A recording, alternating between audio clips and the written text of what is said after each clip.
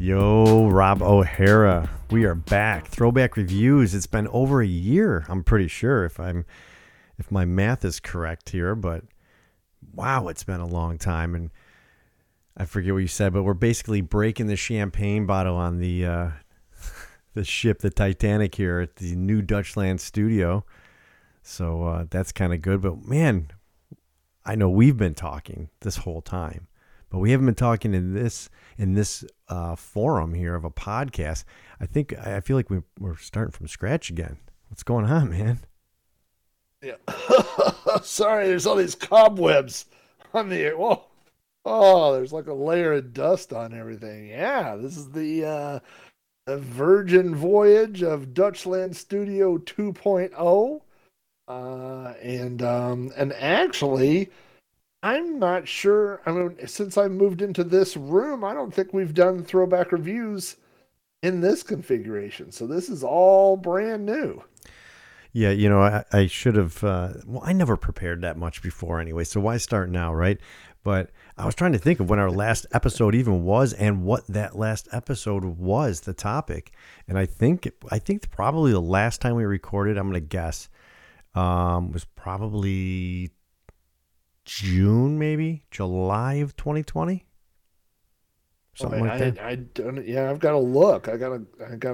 See, I thought being Mr. Tech Man, you would have been like stealthy Googling that for me while I was talking, giving you a couple seconds to figure it out. But that's my guess. It's been a long time. It has been a long. We kept Breakfast Club. The Breakfast Club was the last one. It says it was a year ago. Wow, it's been a long time. Yeah, it had been before I moved. You know what's funny? Speaking of the Breakfast Club, we just had a conversation the other night at the dinner table. My wife and my daughter and my sons were there too, and they're just kind of like not really big 80s movie guy, but my daughter loves that movie. She wanted to watch it again because she just, I don't know, something brought it up to her. She had seen it before. She's 15, and then she was saying she likes Pretty in Pink even more. And I was like, and this is probably the wrong podcast to say this on, but I was like, just like Depeche Mode, because I had posted something on my Facebook about Depeche Mode. I don't know if you saw that, but it basically was like, if I never heard Depeche Mode again, I would sleep fine. I wouldn't lose any sleep. And Pretty in Pink is the same exact way. Like, I've seen it a ton. It's a good movie, but if I never saw it again, I'd be okay. I think maybe Pretty in Pink resonates more with girls from the 80s because it's kind of that coming of age story of Molly Ringwald. And Pretty in Pink is not my favorite 80s movie. Breakfast Club. I was just asked on You Don't Know Flack. I have a segment where people can send in one question and I answer it on the air. And the question I got on the last episode was, what movie from the 80s do you think aged well, and what's a movie from the 80s that you think did not age very well? And one of the ones that I said that I thought had aged well was Breakfast Club.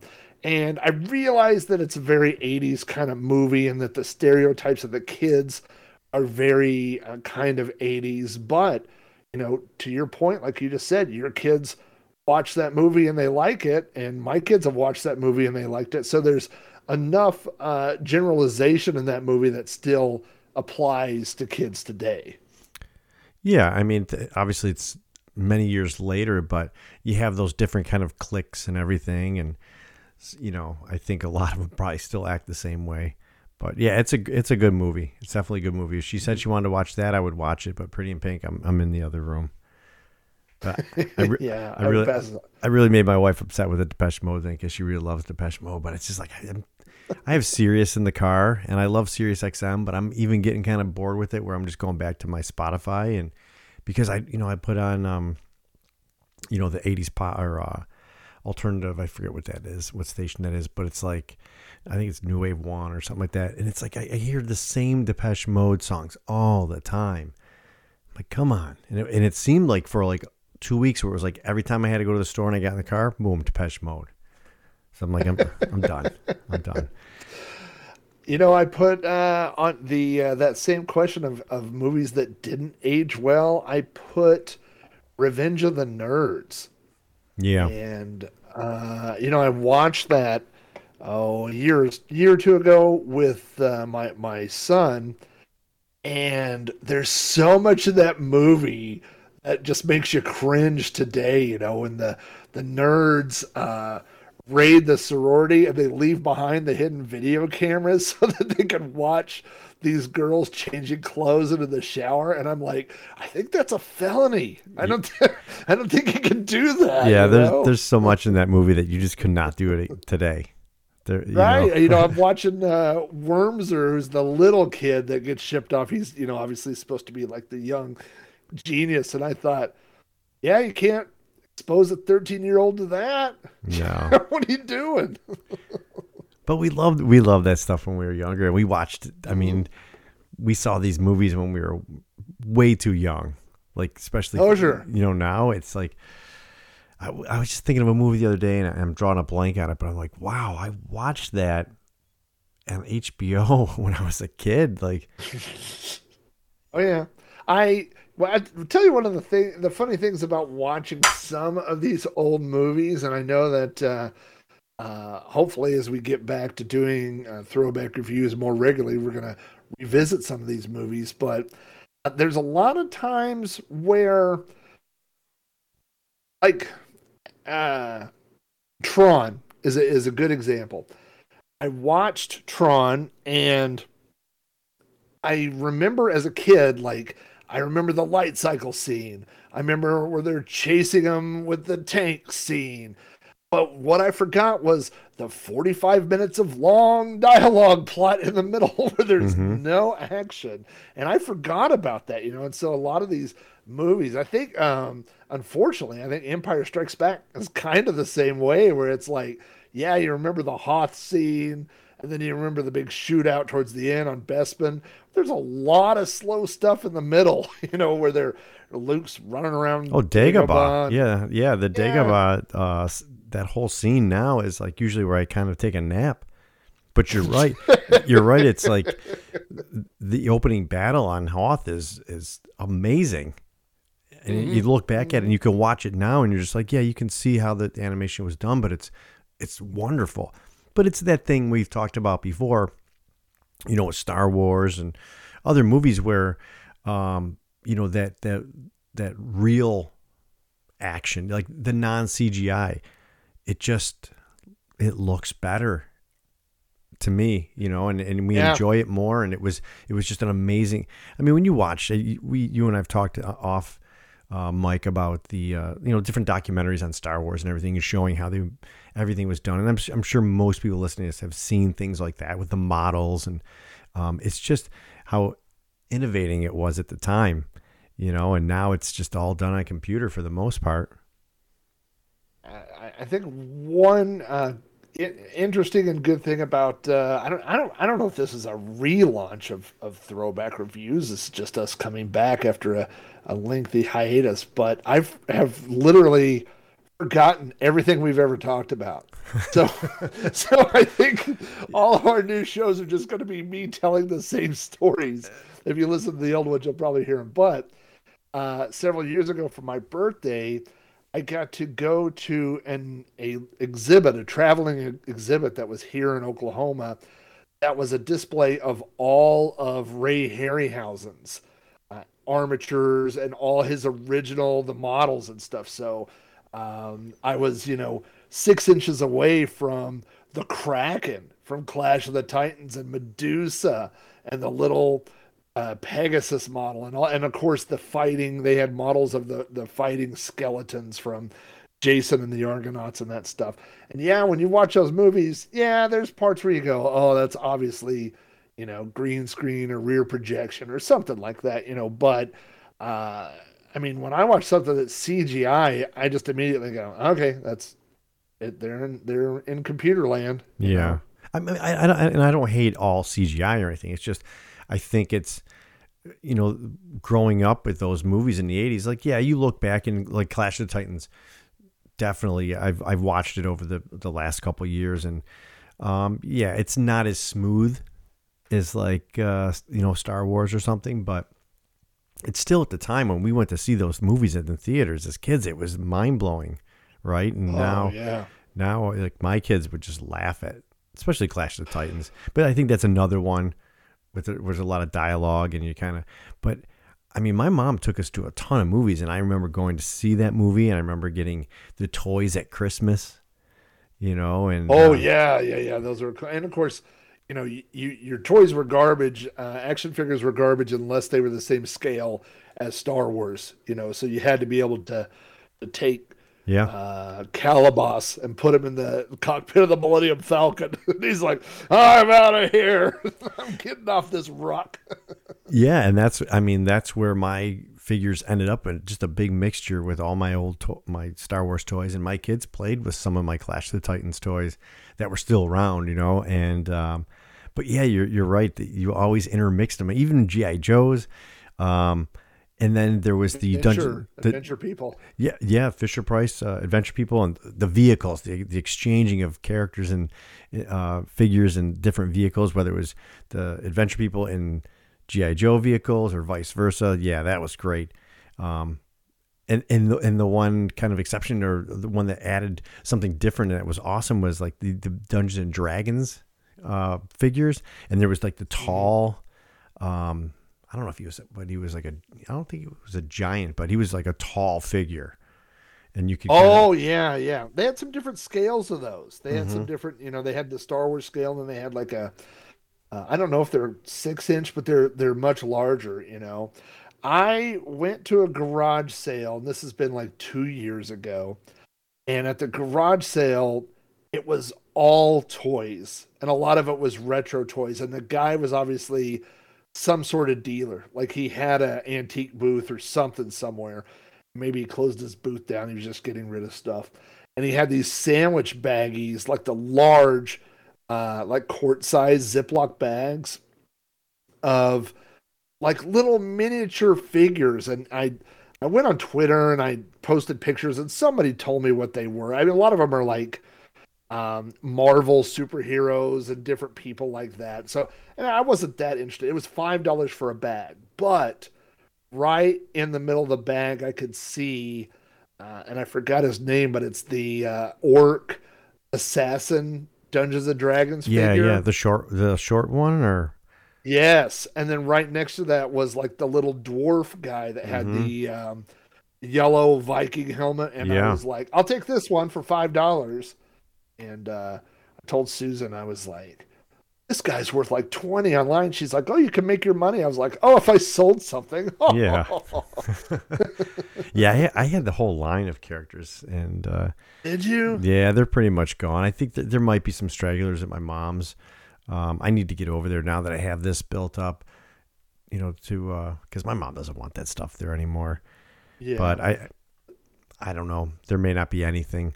The last thing I had that from like those and like Clash of the Titans was the skeleton that, did the boat in Clash of the Titans. Oh, Charon, yes. Yeah, I had him, and the river Styx. I think he's somewhere around. He's not in my room here. But,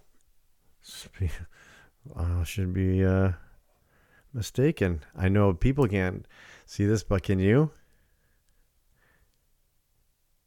Oh, look at that. Yeah. But see, now he is he's super glued because he's one piece. If you had him, he's in like a cloak, right?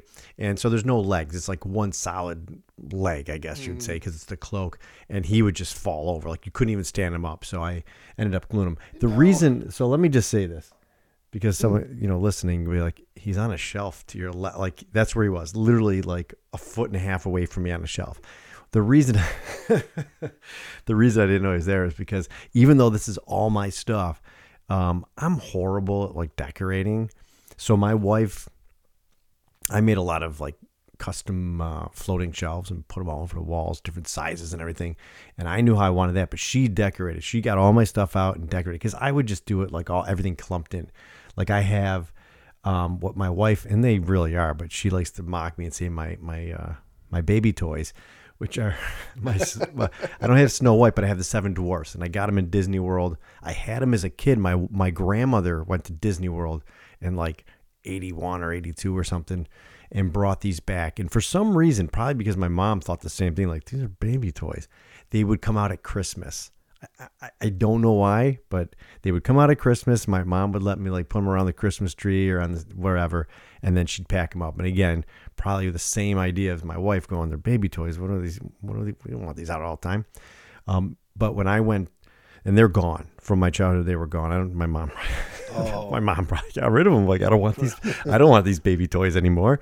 But when I went to Disney back in 2018, we were staying on resort at Port Orleans, and they have like a little gift store there. And we stopped there one night late, and you have your credit card or debit card tied to your band, right? You get those little Mickey Mouse bands or whatever. Yeah. And your fast passes are on those. And I just grabbed them and walked over and scanned them and threw them in my suitcase. And we got home, and she's like, "Oh, yeah, baby toys, nice."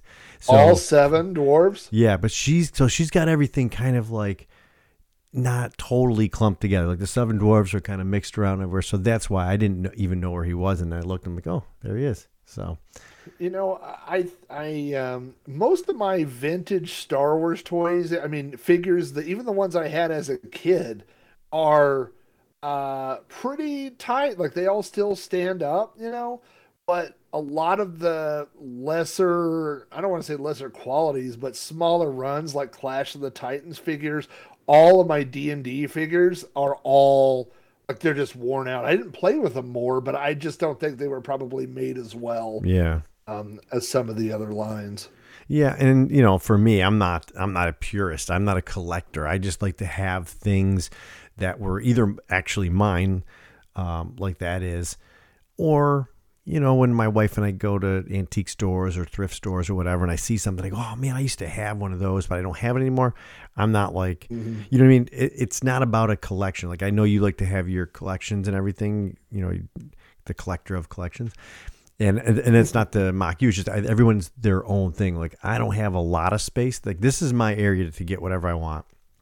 So I just get things as I see them and they remind me, or it could even be something that I didn't have, but it's just like, wow, I remember that. Like I have a ET that has a pull string and it talks, still works.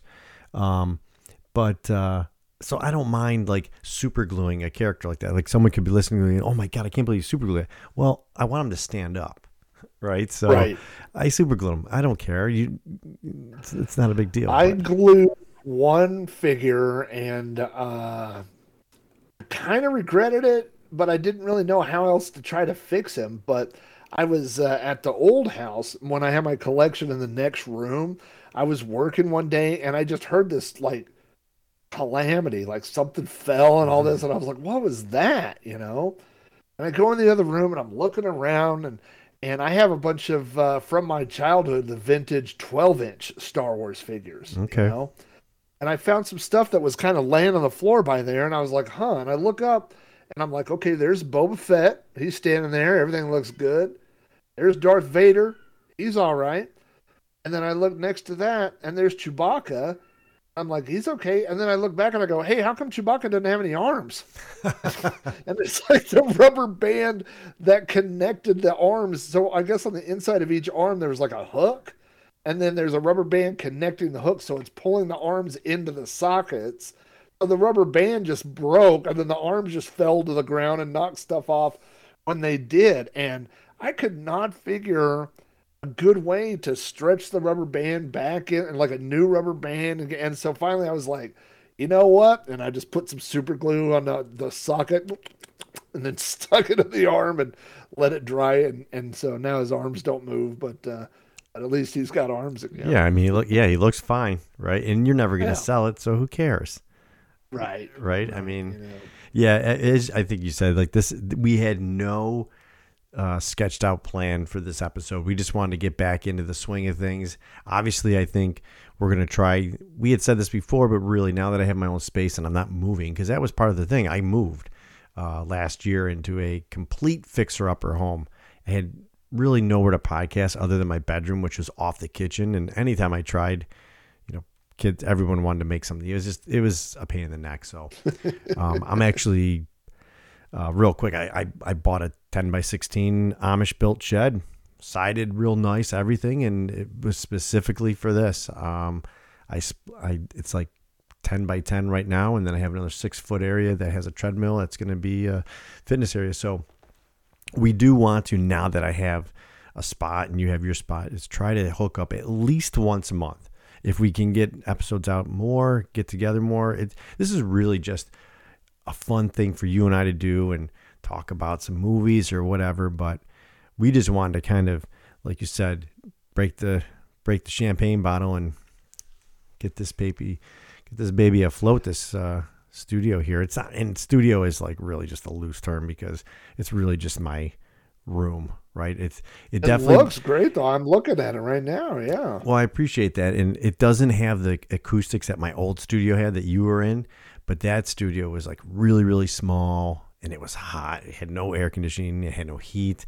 So it doesn't sound as good in here, but I'm super happy with it. It's like I've been out here all day. My wife's out of town, and the kids are at school. Like I've been out here all day. And I don't want to go back. And I told my wife I should have put a Murphy's bed in here or something. But, yeah. So I thought, a couple of things we could talk about is really just some stuff that's got us through the last year. Like I don't want to dwell on the pandemic and everything, but it did suck. And sometimes you need things to just kind of take your mind off of it, and enjoy life a little bit if you can. And I got to tell you, one of the things that I've been utilizing for a long time, and specifically in this house, the past year, is Pluto TV. Now, my old house, I was a cord cutter, and I built my own antennas in my attic, and I had great reception, and so I could get certain channels. Plus, I had streaming services. And here, I can't use an antenna. It's I'm in a part where it's kind of hard. But Pluto TV, man, I don't know. Do you use Pluto TV at all? I'm sure you're familiar with it. I'm familiar with it. There was a time where I think when we were moving and I was waiting to get my cable turned on, and so I had on my phone I could do stuff, but I couldn't. Computers, we didn't have cable in any of the rooms yet, and so I know I'd watch some stuff on Pluto TV, and I think Tubi is a free one, and Crackle, and so those were like my my go-to movies for a while. Yeah, I think I have just about, especially on my phone, like every free streaming service like that where they're free. But Pluto is definitely the one I use every day, like literally every day. When I get home from work, and if I take a shower and I'm getting dressed in the room, I always have it on, listening.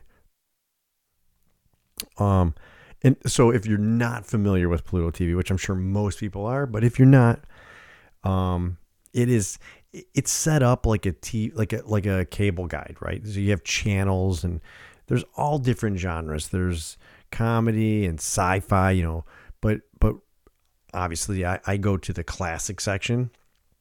And you can make a favorite list of your channels, so you can just scroll through easily like you would on a cable box, which I love that. And some of the channels a lot of the channels that I have are all in the classic channels, right? So you got stuff like the Johnny Carson Show. Love it. Johnny Carson is, I remember watching as a kid. I remember watching in high school, staying up late and watching. I just love the Johnny Carson Show. It's definitely a classic.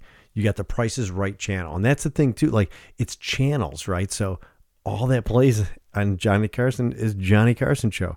All that plays on the Price is Right is the Price is Right. And it's the Barker year. So it's all Bob Barker. Nice. All different timelines and everything. Carol Burnett Show, definitely a funny one. Three's Company. I mean, come on. I remember, even though it was like 70s, early 80s, that was a syndicated show that you would watch all the time on your local, stations and everything. And there's one I'm going to save for last because I know you started to tell me something and then we didn't get to finish on it. But there's the Love Boat. We did definitely talked on the show a couple years ago. You were on a huge Love Boat, binge. So you got the Love Boat channel, right? Bob Ross. Come on. Who didn't watch Bob Ross as a kid? I go to bed to Bob Ross a lot. I just put him on, and I fall asleep. Buzzer, old 70s, 80s game shows, and Family Ties. I mean, come on. That's a Yeah. classic 80s show. And they just added, I think it was like a month or two ago, they added Matlock. So you got a Matlock channel, which I am totally loving. That is one of those shows I never watched it. I never watched it when it was on. And I think it's more like mid to late 80s, if I'm correct, maybe, or just ran the whole 80s. I'm not really sure, but I'm loving it. You know, I'm waiting for the Murder She Wrote channel to come on. I have the whole series. You know, it's like, you know what it is? I can go on my Plex and watch Murder She Wrote whenever I want. I can watch Three's Company whenever I want. Love Boat whenever I want. But there's something about it. It's old school TV, and it's kind of that old school feel where you can kind of turn it on. And you don't know what episode it's going to be on. You know what I mean? Because I can tell you the other night, I'm in the kitchen and I'm always watching something on my phone, you know, whether it's Pluto or Plex. And I wanted to watch Murder She Wrote. And I literally sat there for almost 10 minutes trying to figure out what episode do I want to watch. And it's like, come on, man, you're doing the dishes. It's really just like background noise. So with this, it's like, all right, I'm going to watch some Love Boat. And you don't know what's going to be on there. So I'm hoping for a Murder She Wrote. Chips would be a great channel. That'd be great to, you know, if they'd add something like that. So, but yeah, man, I love Pluto TV. If you even if you have cable and you just want to have that option to just randomly watch specific shows like that, check it out, man. It's free, completely free. So, you know, and you have little ads, little commercials every once in a while. Nothing like you would have on TV either. So, but yeah, Family Ties, man. That's something we started talking about earlier. Yeah, so I was actually just saw something online that said it was this is the like this month, I think it said was the 39th anniversary of the launch of Family Ties. Oh my God. So that makes 39 years ago. And so what I was kind of mentioning to you earlier is that I just started watching like the first half dozen episodes or so. And actually the pilot episode is really good because it sets up like you know, conflict between Alex and Mallory and between the kids and the parents. It just sets up all the dynamics that you're going to see, you know, throughout the entire run of the show later. But what struck me was is that they get into, and I don't remember if this is the very first one or one of the first couple, but the plot was that Alex was wanting to date a girl from college, and his parents, you know, are like, well, you know, this is an older girl, and he's like, but I'm very mature for my age, and they go, Alex, you're a high school senior, you're 17, and then Mallory says, well, if it's okay for Alex, then can I date college kids? And they say, oh, Mallory, you're 2 years younger. You're, you know, and it's like that kind of weird exposition, like they're trying to get information to the audience to explain how old everybody is. You know? But they say, well, you're 2 years younger. So in 2 years, ask us then, and then we can say no. And then the crowd laughs, you know. But I was like, wow, I forgot that Michael J. Fox and, you know, as Alex P. Keaton is 17 years old, or at least Alex is 17 years old in the show, and Mallory is 15 years old. And I was just kind of applying that to my kids because when I watch Family Ties, I'm like, I relate to the kids, you know, but now I'm thinking like, not only should I be related to the parents, I think I'm older than the parents, and my kids are older than those kids, you know. So it was definitely weird to go back and revisit it. I wanted to talk about that Pluto TV for a second because I love, man, I am a dinosaur when it comes to my thoughts on music and movies and entertainment and stuff like that. I'm trying to come around and I'm doing better. But for a long time, I wanted to hang on so first of all, I wanted to acquire everything, and number two, I never wanted to let it go. You Mm-hmm. know, so like you mentioned, Carol Burnett. I remember watching Carol Burnett and thinking it was, sort of funny. There's hits and misses on that show, I think. But the funny stuff is hilarious. But then there's a lot of stuff that's just, I don't know if it's whatever, it just doesn't connect with me. But I ended up downloading, I think, like 11 seasons of Carol Burnett. Like I've got like 40 or 50 gig of Carol Burnett. I don't love Carol Burnett, but there was like nowhere else to get that. I think there was a DVD box set that kept showing up on eBay for $200. I'm not that much into Carol Burnett, So Yeah. I do like that idea of Pluto TV, of just being able to go there and pick that channel and go, yeah, give me a random Carol Burnett and that's good, and then I can walk away. I don't have to own the whole series to just enjoy one episode. Yeah, you know what? I'm guilty of the same thing, and I think that's what's on my Plex server is from that box set because there's like introductions of the episode, with Carol Burnett and what other actors at the present time that it was made. So they're older Oh yeah, and they're kind yeah. of describing things or whatever. They talk about it, whatever. So it's definitely from a box set, and I completely understand because there's been times where I'm like, oh, I'm gonna watch it, and then I don't.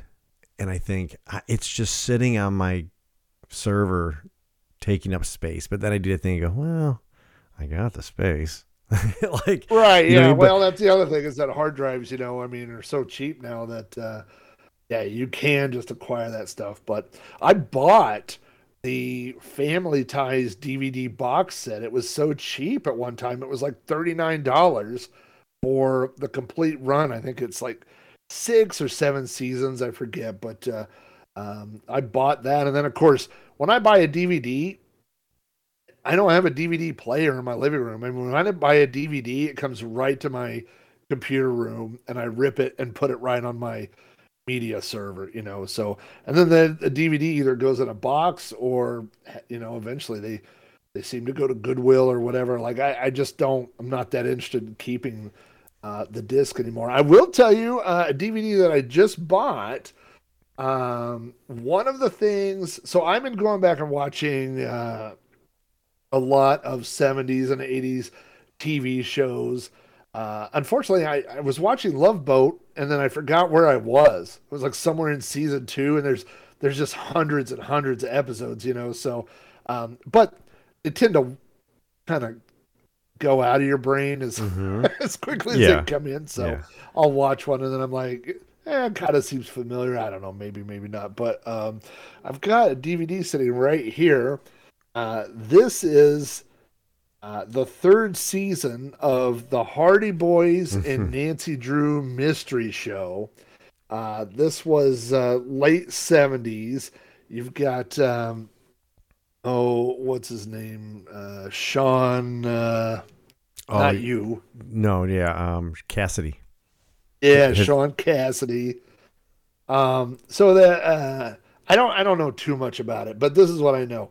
On the first, there's 3 seasons, and the for a long time, I guess only the first 2 seasons were on DVD, and then they finally released the third season. So I had DVD rips of the first two. I bought them, and that's what started me on all this. I went to like a garage sale, and they were $5, and I was like, oh. And but the third one, I downloaded like VHS copies that someone had made. So they finally released the third season. So now I have them all on DVD. But the first 2 seasons were called the Hardy Boys and Nancy Drew Mysteries. And the episodes would like alternate. Like there would be one with the Hardy Boys and then one with Nancy Drew. And of course it's that teenage, we're gonna solve a mystery. It's not that unlike Scooby Doo or something. But I guess the girl who played Nancy Drew complained that she wanted more adult storylines, which it's not a show for adults. She wanted more adult storylines, and she wanted, just different things. And so, as I hold this back up for you again, you can see the third season is called Hardy Boys. So I think they just gave old Nancy the axe. They were like, "Well, see you around, Nancy." Is it called is it called Hardy Boys or the Hardy Boys? Because we always referred to it as the Hardy Boys when I was a kid. Because yeah, it's the Hardy Boys and Nancy Drew Mysteries. All right.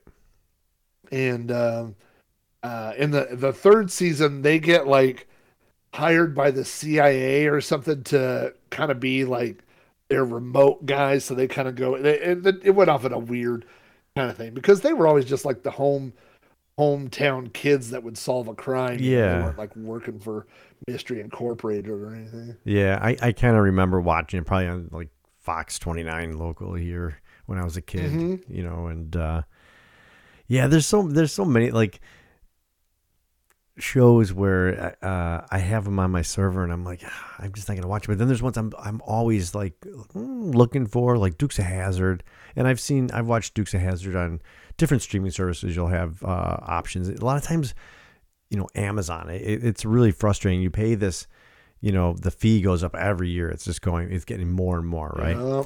Yep. Because you know they're a starving company and they need every penny. But you know they'll have these things where it's like, oh yeah, it's Dukes of Hazzard.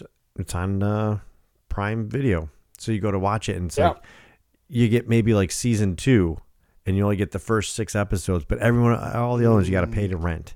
It's like, oh, come on, really? Is there just trying to hook you? Yeah, and is there that high of a demand for the Dukes of Hazzard? I mean, there's people like us that want to watch it, but are there people like us that are really paying, you know, $1.99 an episode or something? I can't imagine. I'll tell you, around the beginning of the whole COVID pandemic, and all of a sudden we found like, all of a sudden restaurants started shutting down and movie theaters started shutting down, and so we were turning to entertainment in our homes.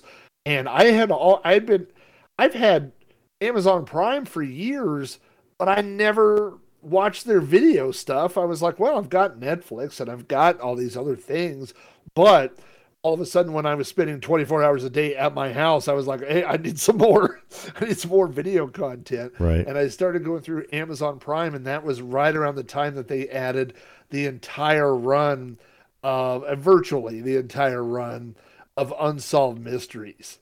And I spent a lot of time watching those. I was a huge Unsolved Mysteries fan as a kid. I watched it, that music, I'd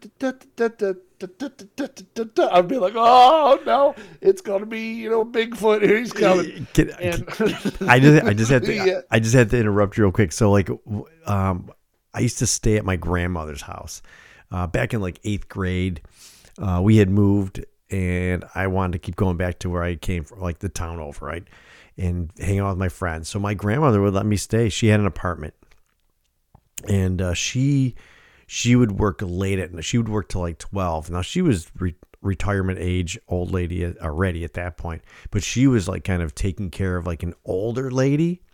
And so she would be there till like 11:30, and then she'd come home, and I would, you know, at night after skateboarding with my friends, I would be at her place, and she had just like a basic cable. So a lot of it was watching these old shows that we grew up with. And I remember that would come on, and oh my God, that theme song it scared the crap out of me, dude. I would hate that theme song. And, so I can't share your love for that show.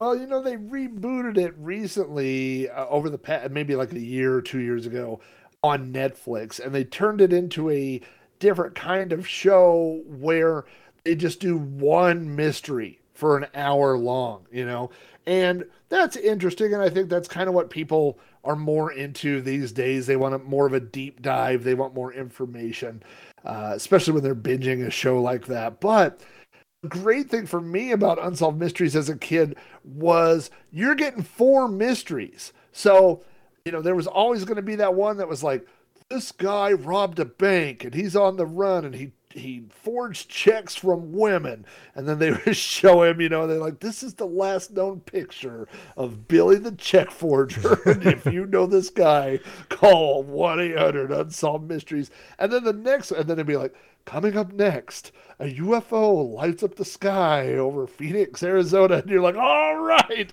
So it was like he got all those different little segments. It was like no matter what, there was, I think there was different categories. There was like lost treasures was one and ghosts was one. So you always got a little sampling of different stuff. And I like that. Now, I think they've mixed them up a little bit on Amazon Prime, and I don't know why. Maybe they've removed a few segments or something. So the show lists, the episodes or the segments on the episodes don't exactly line up, but really, who cares? You know, you're putting it on, you're watching the old segments and stuff. Yeah. So I've enjoyed that. I recently, this a couple months ago, I saw a news story that said they have canceled the new reboot of Punky Brewster. And I think I and a million people said, there's a new Punky Brewster? Like, I didn't know that, you know? And they launched it on that Peacock streaming service, NBC's pay streaming service, which is probably why nobody heard of it. So I did watch that, and it's essentially Punky Brewster all grown up, and it's exactly the same as the original show. I mean, now she has three kids of her own, and in the first episode, there's an orphan that's at a shelter and looking for a foster family, and so now Punky becomes the foster parent, where, you know, in the original she was the kid who was the foster. A lot of the original characters make appearances and cameos. There's only 10 episodes. It really feels like one of those Nickelodeon kind of sitcoms. Like, it's just a little, it's all kind of fake. There's, you know, it's all going to get wrapped up in that 25-minute time period. They're all going to go, well, shucky darn, you know. There's a lot of references to the original show. You know, I think the first or second episode, the kid needs something done and she pulls it off, and then she says, I still got that punky power. And so there's, you know, there's a lot of that kind of callbacks to the original. Yeah. I don't think it's a great show, but it did for a while make me go watch some of the original Punky Brewster episodes and that stupid Punky Brewster cartoon. Yeah, yeah. With a Glomer, whatever his name was, and he's like, "Oh, Punky, his little magic friend." Yeah. Yeah. So I a lot of times I'll watch something and then it puts me in that for 3 or 4 days or a week or whatever, and so I had a good time revisiting old Punky Brewster and her friends and stuff, but I'm over it. I didn't Caving away. I didn't see the new show, and I'd only heard about it because I kind of did one of them backwards dives and watched some of the old ones myself after I watched Kid 90, which was like, yeah, it really reminded me of the Val Kilmer movie or documentary that's on, I think, Amazon Prime, right? And Kid 90 was like, she kind of did the same thing growing up, always had a video camera, and she wasn't really, it shows like her life when she really wasn't in the spotlight anymore, but she was still hanging out with those crowds. And I enjoyed the documentary. It's sad, right? Some of it's sad. It talks about the issues that she went with and her body changing and the business not being exactly doing the right things with her and stuff like that. And then just the loss of her friends, right? And young actors and all that stuff. I really enjoyed the documentary. But then I did the same thing you did, right? I went back and I was like, I got to wash this. I got to wash this out of my brain. I got to have some happy memories, right? And so I watched a couple and then I was like, all right, I'm good. I'm good with it. Yeah. It was just enough to, like when you sample something at the buffet, you don't got to eat all the chicken. No. Just have a little taste of chicken. Yeah, exactly. It's good. I don't know about Susan, but like Nicole, my wife, she understands. But like when because I'm always watching old stuff. the only newer TV I watch is either with her or like really the only show I watch is Survivor. Like that's my show, that just came back on. When I'm in the kitchen or we're doing whatever, it's always like older stuff. And I know the acting is, you look back, it's just bad. Right. But that's why you and I are here. That's why people listening are here, because there's that nostalgia that it makes you feel good again, right? It takes you back, at least for me. I mean, I guess everyone has their own thing, but for me, it takes me back to that time where, for me, life was somewhat innocent, right? Before the parents got divorced and moved and all that kind of stuff. It was like, so I don't care that the acting's horrible. I know that, but I love this stuff, right? And nobody in my house appreciates it. I tried with my kids, and I know you've done it too with your kids, and you tried to, we tried to groom them, but the reality is it's not their childhood. It's not that my kids don't like 80s movies. My kids don't like movies. I mean, they're like, if it's longer than a YouTube clip, they're not watching it, Yeah. You mentioned the Val Kilmer documentary. I watched that. I thought it was, if for listeners, if you haven't seen it or didn't see the hype surrounding it, the big reveal in it was that Val Kilmer had throat cancer, and he has a tracheotomy, and he has not a voice box, but a hole in his throat that he has to plug when he talks. So everything he says personally in the film is subtitled because it's very difficult to understand him just speaking. I don't want to dive too much into the documentary, but I just wanted to say that there's a lot of things in that documentary that aren't true or that are left out. Val Kilmer says, well, I made this movie and these people were mean to me. And then if you go back and look, everybody else's account was that Val Kilmer was a jerk, And I really, I hate it when the movies or the stars, the people that we grew up with, you find out that they weren't good people. I'm going to transfer into another story here, but there's a lot of like these people on. When I was a kid, I wanted to be Val Kilmer in Real Genius. That's who I wanted to be. I wanted to be that guy, with the cool clothes and the funny stuff. And then to see these throwbacks, where people are saying, yeah, he wasn't a nice person. He didn't want to do Batman. He didn't want to do Top Gun. He was forced to do it. And so it takes a little bit out. And of course, there's always that argument of whether the art can be separated from the artist, And this is what I was going to transition into, is that recently my wife was out of town, and my son, since we've started, well, he must have done it before our last episode, but he has moved away to college. So now it's just the three of us. So my wife is out of town, and it's me and my daughter, and she said, hey, is there stuff for breakfast? And I said, well, if there's not, I'll just make chocolate cake. And she's like, chocolate cake? And I go, yeah, there's eggs. There's eggs in chocolate cake. And now I'm just starting to do the classic Bill Cosby routine, Yep. Dad is and great. I'm like, milk.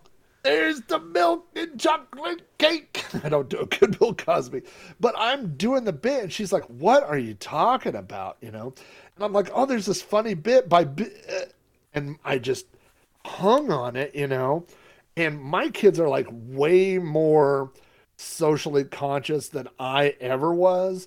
Like when I was a kid, like I remember, the time frame doesn't really work out on this, but like Naked Gun, and you go, oh, that guy's O.J. Simpson. He's a football player. And then later you go to watch it, and you're like, oh, that guy's probably a murderer. And I go, yeah, I know, but this movie's really funny. Like, it's not going to stop me from watching it, And so there's this moment where I'm trying to explain to her, like, okay, this is back when Bill Cosby was different. Like, and I'm like, I'm trying to tiptoe around. I mean, she knows what she's 16. They D- all know Different everything. or better, he was hiding who he was. Yeah, and so I'm trying to feel her out to see, like, is she gonna get up and walk out of the room? Like, is she gonna cancel me because I'm showing making her watch Bill Cosby, and she's gonna go to school and be like, my father makes me watch Bill Cosby. You don't know Flack I'm has been canceled. right.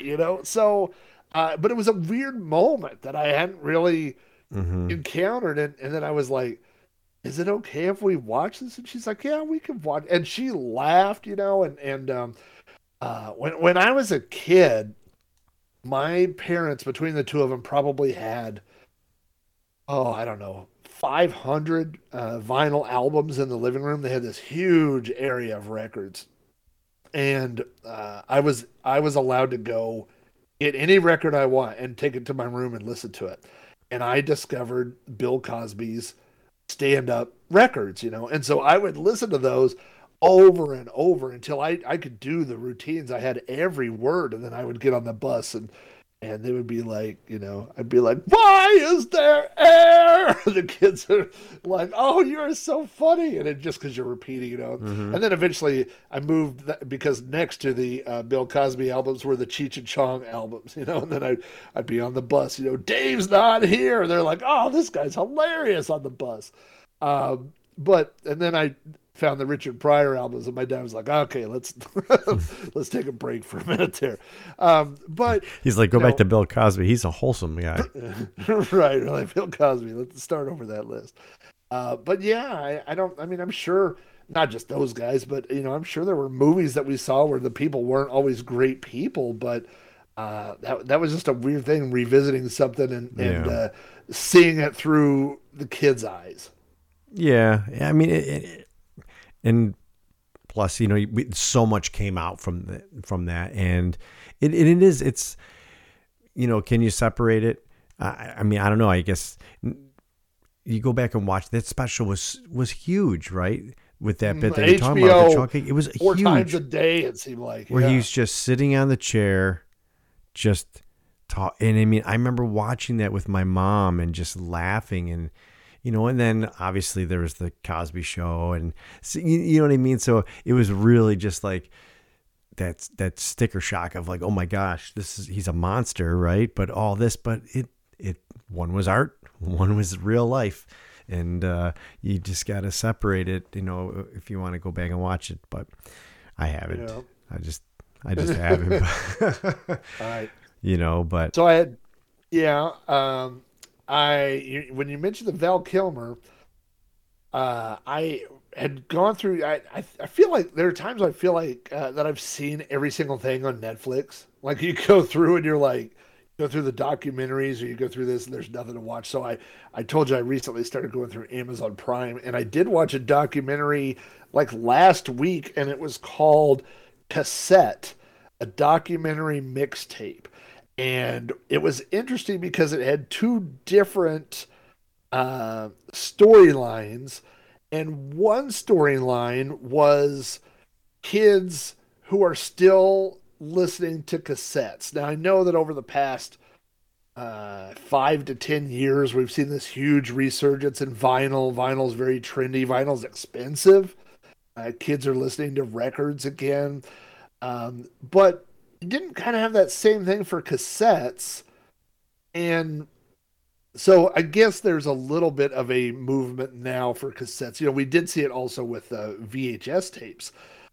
So there's people that are getting into cassettes again, or some of them for the first time. But the other storyline is with these older guys who were the people who invented the cassette tape. And so they've got all these original drawings like, yeah, this is what we thought it should look like. And they go to the plant where they made the first cassette. And these men are bewildered that anybody would ever want to still use a cassette because they went on to work on creating the CD. So to them, there's no nostalgia factor. They're like, yep, we made the cassette and then we made the CD and the CD was better. So from an engineering standpoint, Right. Yeah.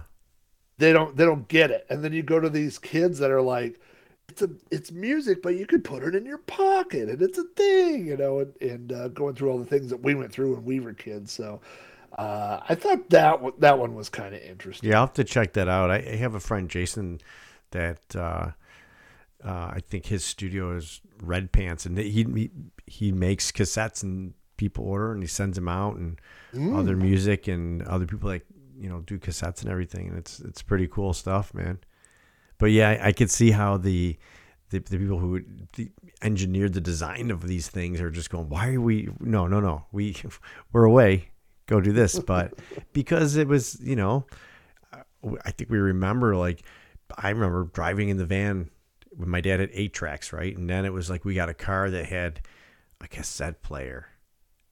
So it's like you do remember those changes, so it just impacted your Mhm. life. And and plus for them to design, I'm not taking away from what they did with their going from that to CD, but for us, cassettes, it was a big deal. You had your clubs where you could order 12 and you know what I mean, and for a penny, and then you had to buy Yep. so many and you didn't, and then your mom got stuck with it, or it was a big deal. Cassettes Yeah. were a big deal for us.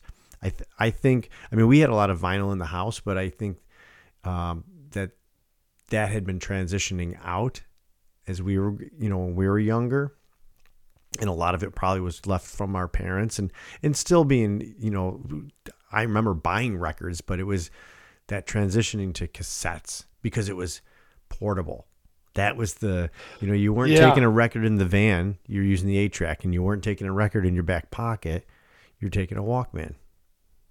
Do you So remember your transition from cassettes to CDs? Or was mm, it slow? Was it swift? Was there an album or something that made you want to get that first CD?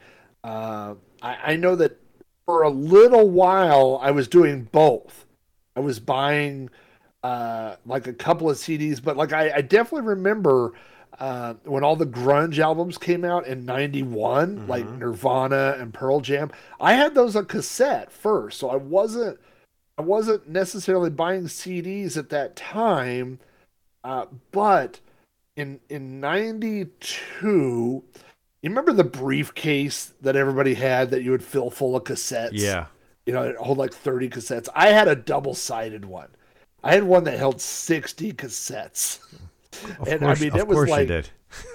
that's like a roving DJ. Like, you're like, hey, do you have this song? You're like, hold on, zip, zip, zip, And you and probably you open up. you probably also had the little speakers that would plug into your Walkman that you could put on the like lunch table and everyone could listen. You know what? I did. Well, my dad had a pair because he had a CD Walkman he got, and so you could plug it in and you listen. That was the only CD player we had for a while. Was Dude, that? dude, But that is so insane. I'm sorry, but yeah, I wanted those little speakers for my Walkman because I knew someone that had them, and I wanted them so bad. I never got them, and it's like you literally can go to the drugstore and get a Bluetooth speaker that's like half the size and sounds way better. But for us it was like, wait a minute, I mean, I can take off my orange spongy headphones and plug this in and people can hear what I'm listening to. and this was like a literally like a hard plastic speaker, and then the jack came out the side. There was no wire. It was like a speaker with a headphone jack attached to the side that you would snap onto the side of a CD Walkman. Hmm. Um, but and then it had like the little thumb dial for seems like there's for volume or something. I don't remember, but um, in '92, I was at work and I came out. I walked out and I had parked and I was kind of by this street light and there was glass everywhere. And I remember saying, I don't remember parking in glass. And then I looked and my window was gone. And someone had smashed my window and stole 60 cassette tapes. And that was like that day. Like I never bought another cassette tape after that. I was like, well, I'm not replacing them on cassette. Yeah. I'm obviously gonna move to CD. You know. I had the same experience. My wife and I, our first apartment was down in Buffalo, and same thing, man. I came out and I didn't see the glass. I just said, "Oh, I didn't know I left my window down." And then I looked down and there was glass, and yeah, my cassettes were. I didn't have a 36 or 61, but it was back when the Beatles anthology came out. Yeah, and my father had he had gotten it on cassette. He had gotten the VHSs of it, you know, so you had the video, nice. And I think he had gotten CD, so he gave me the cassettes, and I was listening to them all the time, and I was just like, oh my gosh. I went to my landlord. I'm like, yep, we're out. Yeah, I'm done, because it was like the second time my car had been broken into, and the first time actually I left the car unlocked, you know, which still, it's like you're still going in my property. It was just a little easier, you know what I mean? Right. So, but the second time was definitely it's cheaper because you don't have to replace a window too. Yeah, that's true. But yeah, I lost a few GPS units that way. Like not locking my door, that come out and you're like, all right, where am I? They're just the mount would be there, the GPS. I got to tell you one other thing that I started watching not too long ago, and this is going to break your heart that I hadn't watched it before. But my nighttime routine is I have an iPad which is sorely outdated. Like it hasn't been able to be updated in like 5 years. So it sits on my nightstand, and I installed VLC on the iPad when they were offering it, and it connects to my Plex server, so I can stream movies to it, like movies from from my server. And so every night when I go to bed, I put on a sitcom episode, and they're just the right length, 25-minute length, whatever. And I'll watch an episode, that's what I did. The Family Ties, like every night for a week, I put on an episode. And I was scrolling through the list, and I was like, I don't think I've ever sat down and watched a full episode of Murder, She Wrote. Which is why I know one of your, I don't know if I would say, I don't want to say favorite show, but I would definitely say like a comfort food. You know what I mean? Like absolutely. Yeah. And so I started unfortunately with the pilot episode, which is like 2 episodes stuck together. Yeah. It's like an hour and a half, and I'm like, I'm not going to stay awake for this, Yeah. But I just started, I was, so I had mentioned to Sean, I was like, hey, in this episode, they're in her town. And he's like, oh, Cabot Cove. I was like, yeah, but on this one, they travel. He's like, oh yeah, to see her nephew who lives in California. I'm like, yeah, So it Grady. did give me just it gave me just a little bit of an insight into your knowledge, possibly unhealthy knowledge of Murder, She Wrote.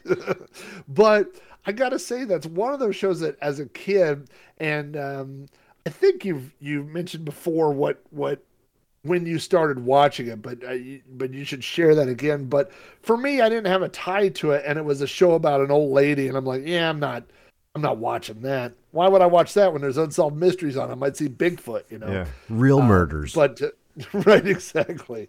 But now watching it as an adult, I'm like, what a great show! What a well-written show, and I gotta say.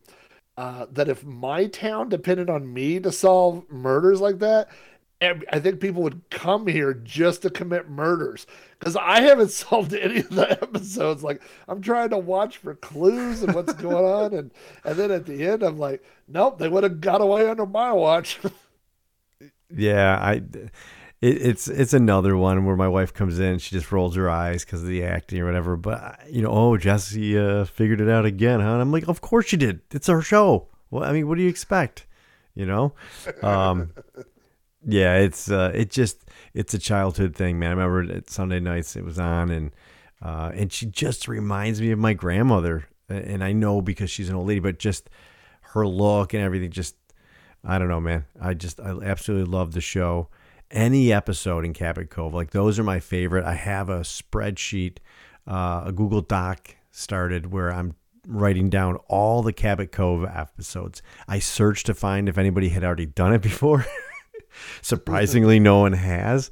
But there's just, I love the Cabot Cove. You got all the, the locals there and everything. And I just love those episodes. So I'm going through the seasons and just documenting them. And I haven't done it in a while, but I think it's around, I'm not sure if it's, I think it's around season 3 or 4 maybe, where she kind of like does an opening for the episode and then it kind of hands off to someone else. And I'm like, yeah, those ones, I'm like, it's got to be her. She's got to be in them. You know what I mean? But yeah, it's a beautiful, cheesy show and it's mine. It's funny. So, you talk about with the pandemic, you watched everything, right?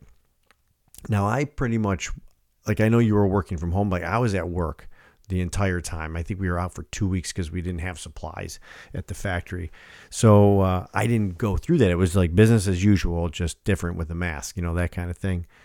But I actually, as I was getting this near completion, right, the studio, I'm, getting that podcasting itch. And, I'm sure you do this too, where you start thinking about different shows you could do. Oh, I'll start doing like this, and Murder, She Wrote kind of came up, I thought, well, how can I do a podcast on Murder, She Wrote? And so then it got me on this kick, and I did a search for Murder, She Wrote on my podcatcher, and there's like, 10 of them. It's like wow. And I think so many people started podcasting, and that's not a knock on it. It's like you're sitting at home and you're listening, right? Because I think a lot of like the true crime, right? They got huge, not only in video but on podcast format. Like I think true crime is probably one of the most popular genres in podcasting right now.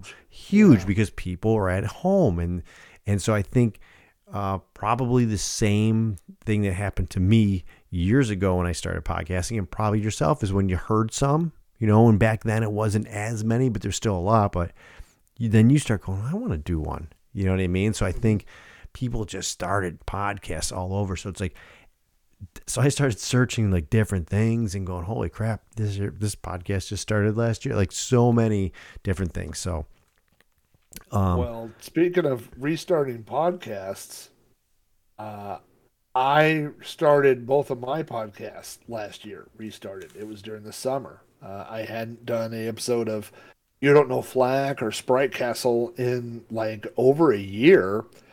And I kind of talked about, I think it was on the You Don't Know Flack, I kind of talked about what inspired me to go back, but I really found during, but even before the pandemic, I worked from home multiple days a week. So when we were told, I think starting April 1st of 2020, we have to work from home full time, I thought, what's the big deal? I work from home. But after several months of it, it gets monotonous. You're sitting at home in the same room, staring at the same wall. And I found myself turning to a lot of podcasts and just listening to shows and listening to, people that, and I don't want to say friends because, it's not like I would just drop by these people's house. Like I would say 99% of them I've never met in person, but they're voices that are familiar and their stories. I know what they're going to talk about. I know, it's just familiar, and I found it to be really kind of calming and just something to break up, spending time alone is listening to all these shows. And it hit me one day that, and I don't want to oversell it like I've got some duty to society or something like that, but it did hit me that there may have been people that were feeling like I was, that were looking for my show and I wasn't doing it, and so that was really what respawned both of those shows and made me get back into it. So for the past over a year now, I think I started last June, maybe July, and I think it was June. I've been doing a podcast episode every week, and it's kind of a grueling kind of schedule with because I've added video and some other stuff like that, But I just really felt like I had taken from so many other people that were doing shows, and I wanted to add my part back into it.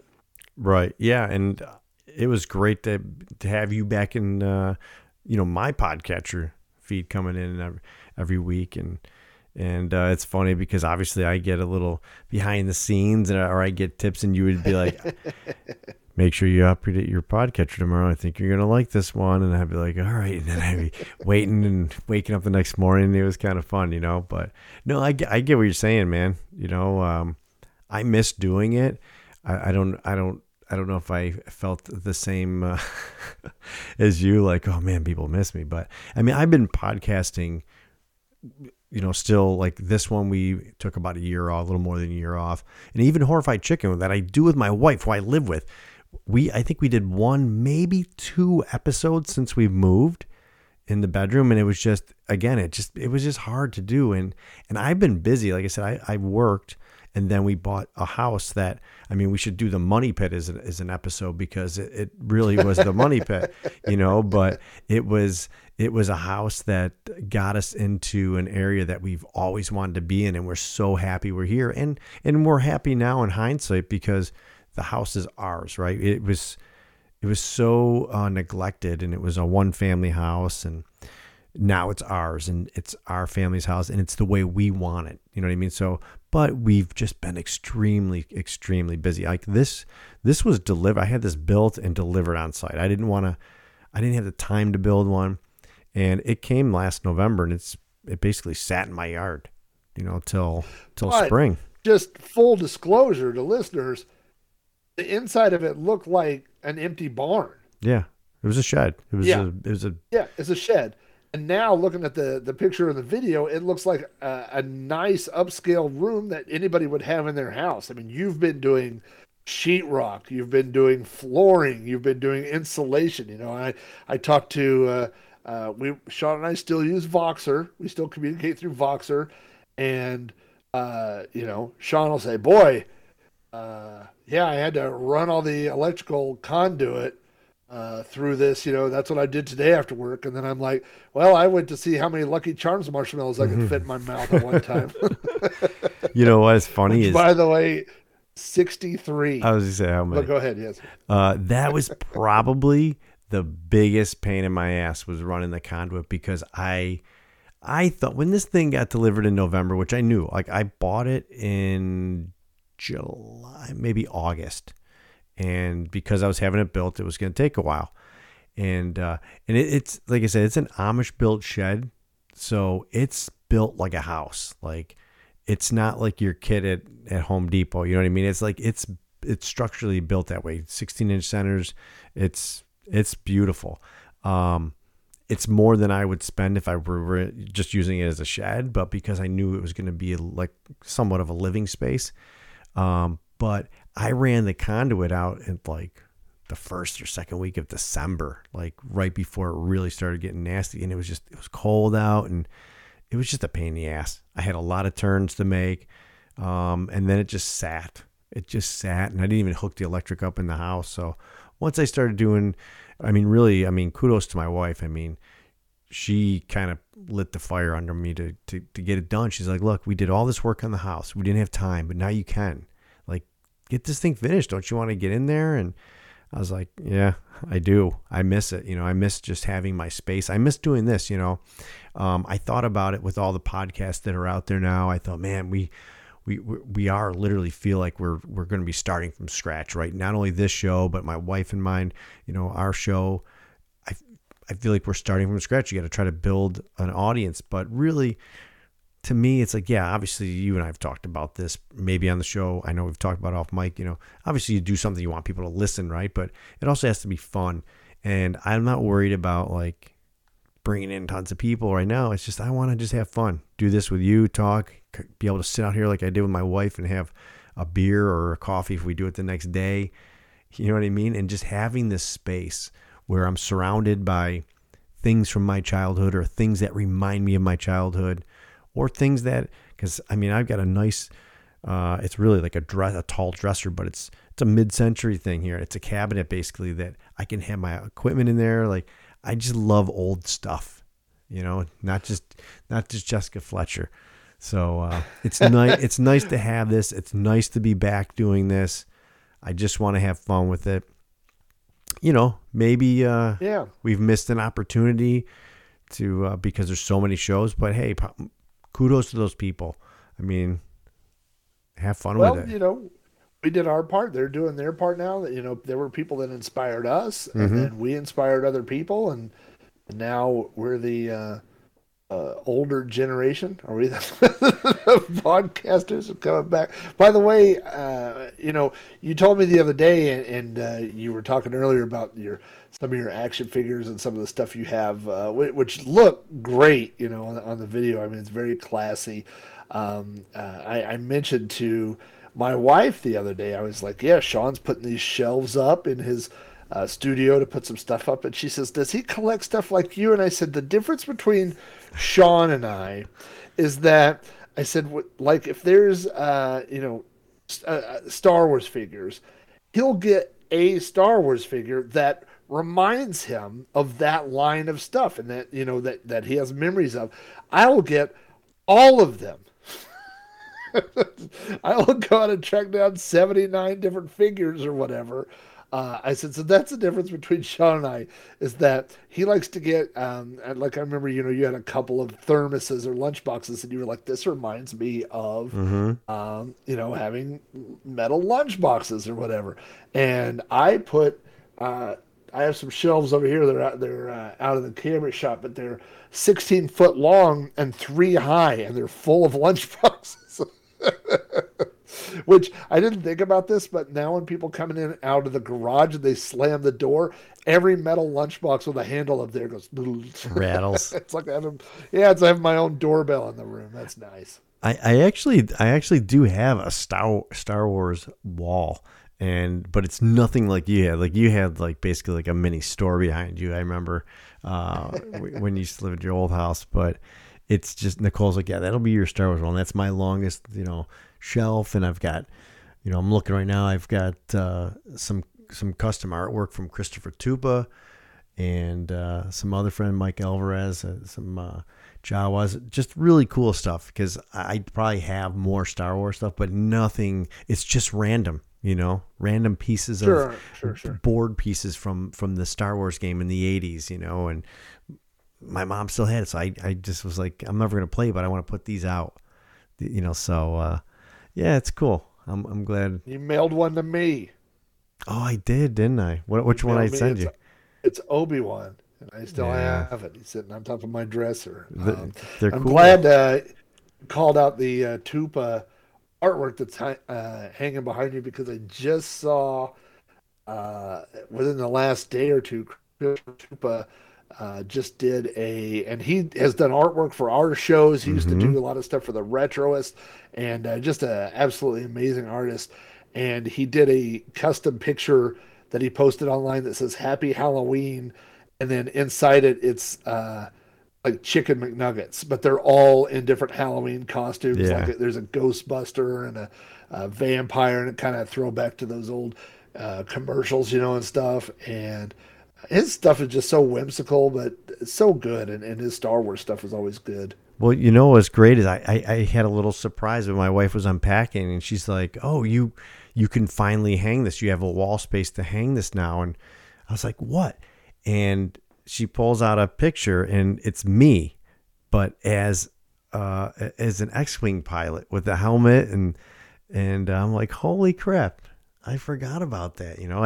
I didn't have a frame or anything, so I had it in a folder, and it was real nice and protected. So she got me a frame and hung that up. And it's funny because people come in here now, like kids and my buddy, and they go, "Is that you?" I'm like, yeah, it is. I'm a fucking pilot. That's cool. Yeah. You're talking about other things that we did during the pandemic. I don't know if this is necessarily retro, but I'll just mention that my wife decided to turn our front foyer area into I believe she dubbed it the Room of Curiosities, which is so funny that we're both, married men. And there's a lot of these things, like if we suggested this, like if I said, hey, did we have a room where we put weird stuff? She would be like, what are you talking about? But the fact that she came up with it, for some reason, that's all right. So I'm just rolling with it, you know. But it's been kind of fun, like doing some shopping with her. You know, getting out to not necessarily thrift stores, but antique malls have had some stuff for it, you know, and just going out and you know, I think I posted online. We found a bat. I found a bat online. It's like a baby bat that's encased in. It's almost like one of those glass bricks that you would put on your by your shower, you know, Mm-hmm. like one of those types of things, and just some different framed pictures and things like that. So it's been fun, just to, you know, something to do, something to work on. Yeah, we're going out. We're going out this Monday actually to do a little bit of antiquing. So hopefully I can add something new to the mix here. Yeah, yeah, it's something to. Well, I think somebody's got a birthday coming up before too long, so I may have to find a little something in something that can be added to the Dutchland Studio 2.0 out there. You don't have to do that, but I appreciate the thought. You I remember you. I don't know. You didn't send it to me. You brought me a Darth Vader, like a 12-inch Darth Vader without a head. Remember that? I think in reference to I actually have from Christopher Tupa. I have a custom painting of Luke Skywalker, the action figure with his head at his feet, because I had told a story one time when he was on about the fact that when I was a kid I would pop the heads off of Fisher Price and Star Wars figures in my mom's exercise bike in the cog there with the pedals and the chain would go and pop their heads off. So he had sent me a picture years back of that character. You know, it's the Luke Skywalker with the lightsaber that would push up off his arm. It's a drawing of that head on there. And I actually had a bunch of heads left. They were in the bin. So my wife put the picture in like one of those like shadow box type things, and then put the heads at the bottom of it. So it's not only his drawn head laying there, but there's a bunch of there's actually a Luke. You know, X-wing he's an fighter amazing artist, and you have your memories, but I'm not sure that's something meant to be celebrated. The head popping of vintage action Star Wars figures.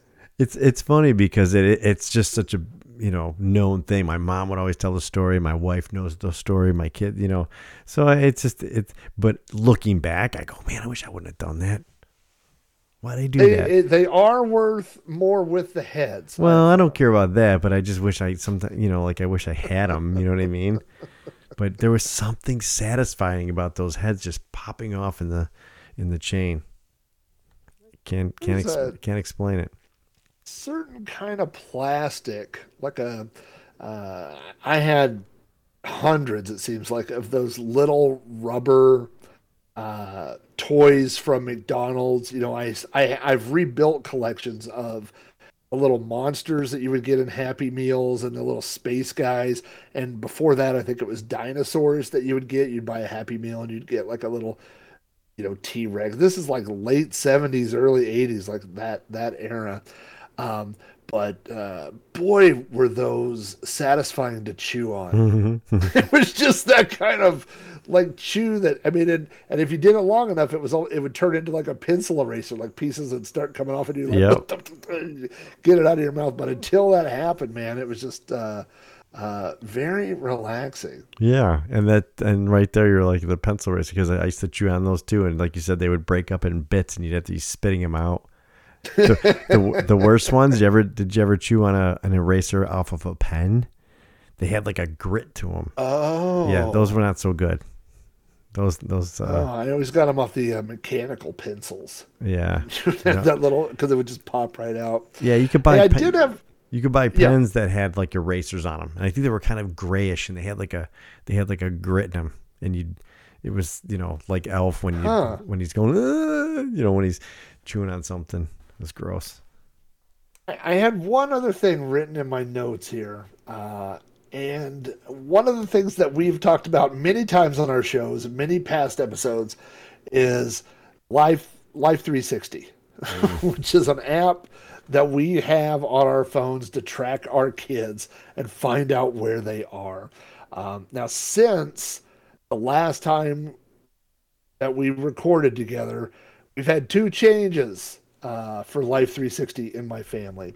The first change is that my daughter turned 16 and now she is driving. So, we pretty much put down the rule like, hey, if you're going, you got to have it on your phone. We got to know where you're at. If you don't want to think like, well, if you run out of gas or if you get run off the road or something, we'd be able to find you. But mostly it shows her hanging out at her job or at her friends where they work, that sort of thing. So we try not to just spy on her. Like we don't just sit around and go, I wonder where she's at now. But, if we're texting and she's not answering, we'll look and see what's going on. But the other change that's happened is Mason has not just moved to OU, but he has moved into an apartment near the University of Oklahoma. Now, the first year that he went was just the entire year was a bad experience because of COVID. He got a dorm, went to the dorm, and then they closed down all the classes. So he did all of his classes over Zoom while sitting in a 10 by 16 room with a roommate with beds and dressers. I mean, there was just no room to move. The kids weren't allowed to assemble. They didn't go to football games. It was just really kind of a rotten year. But this year, everything is open. Everything, the football stadium, 100% capacity. Classes are back in session. Everything, their kids are vaccinated and they're taking precautions, but business is open. But he told us, if I'm old enough to have an apartment, I'm old enough to turn off Life 360. And I'm like, man, I can't argue with that. I can't, Yeah. Like I wouldn't want my parents knowing where I were if I didn't live there anymore. And so, if you open up Life 360 and there's just a thing that has his name and it says, location sharing was disabled on this date, and that's it. So, yeah, that's how my oldest is too. Yeah, so we gained a driver and we lost one from the Life 360 circle. My son got a new phone and he's like, yeah, it's not happening. So, okay, same idea. It's like, yeah, you're old enough to, get drafted or something. So I guess you don't have to have Life 360 on. What are you going to do? Yeah. What are you going to do? Yeah, so. Well, man, this has felt good. This has felt like we're falling back into things. We had two kinds of shows really that we were doing in the past. We were doing kind of memory shows. We would have a topic and we would do that, and then and we would have movie shows. Where we would watch a movie and talk about it. Are you still wanting to do one or both of those things in the future? What are you thinking about the future of Throwback Reviews? Yeah, I think we just kind of mix it up a little bit. Get a topic, get a movie, mix it up. Like I said, if we could, I would love to just be able to sit and do this once a month at least, and if we can get more, then that's great. But I'm definitely not going to be like you when I come back and be like, all right, every week. Because we did that a long time ago, and that was tough, man. That was tough. There was a lot of like shuffling things because life happens. And like, oh, I can't do it tonight, or can you do this? And it's just a lot of, plus back then, editing for me was a nightmare. Now it's like what you hear is what was recorded. I'll trim off the very beginning and that's right. it. You got to do that. I mean, if you're going to turn up the release schedule, there were early episodes where I would edit and take out every time I said, every time I took a breath or there was a weird pause, all that stuff I would edit out. I would have hundreds of tiny little cuts in an episode. Now, what I've been doing for my podcast recently is doing them on Twitch. Like I've been streaming them live so people come in and join while I record the podcast. And when it's done, I hit stop on the recorder, and then later I export the audio out of that. So the video, I mean, the whole thing, video and audio, obviously goes to YouTube where people can watch the show. But I strip that audio off and put that to the RSS feed, and then that's it. I'm not. I was at a point where editing was taking twice as long as the recording. You know, if I recorded for an hour, it was 2 hours of editing, and if you're doing this kind of a frantic pace, you can't do that. Yeah, I learned, especially once I got the like mixer and everything, where I could kind of do everything all at once. I just, I can put the intro, outro music live right now, and it just makes it so much easier, and makes it more fun, I think, to a degree. But yeah, man. Well, when I started dipping my toe into video, and I found out I'm not going to live long enough to re-render videos in HD. You want to cut out 1 minute of video, and you re-render something, and it's 2 hours, and it's just I can't do that. So. Oh yeah. Yeah. So I was just gonna say, I remember you and I, before I started going this route, like we were having technical issues. We would record on each other's end, so it would sound real good, and we'd mix them, and it's like, if we didn't hit it the right way or line up, it was a pain. But anyways, we would have one of us was at slightly different speed, and so Sean would even do an hour and a half episode, and Sean would put them together, and then every few minutes he would have to cut out, a nanosecond and keep scooching it over and over. Now, if one of us is muted the whole episode, too bad. You just got to guess what the other one was saying. Yeah. It's going live. So we'll have to come up with another topic and for next month and get back. I'm excited, man. I'm excited for everything that you've put together. I know that you've just been really, busting, working on the house, juggling things, working on the studio, and I'm so glad that it's all come together. And you got to get to the Rob O'Hara School of hiring contractors. Yeah, well, how'd that go for you? That's a story for another day. You had your heavy lifting with that, having to deal with that. But that Rob O'Hara School of getting multiple estimates next time. Yeah. There's your next episode. You don't know flack. Contractors. Yeah. Anyways, all right, guys. Thanks. If you've kept this in your feed, right, for over a year, and you just got this, surprise, we're back, and thanks for keeping us in your feed. And if you found this because of Facebook, Twitter, or wherever we posted or someone mentioned it, thanks for coming back, or thanks for joining us as a new listener. We appreciate it, and we'll see you guys next month, maybe sooner. All right. Later, Rob. This is fun. We be throwbacking.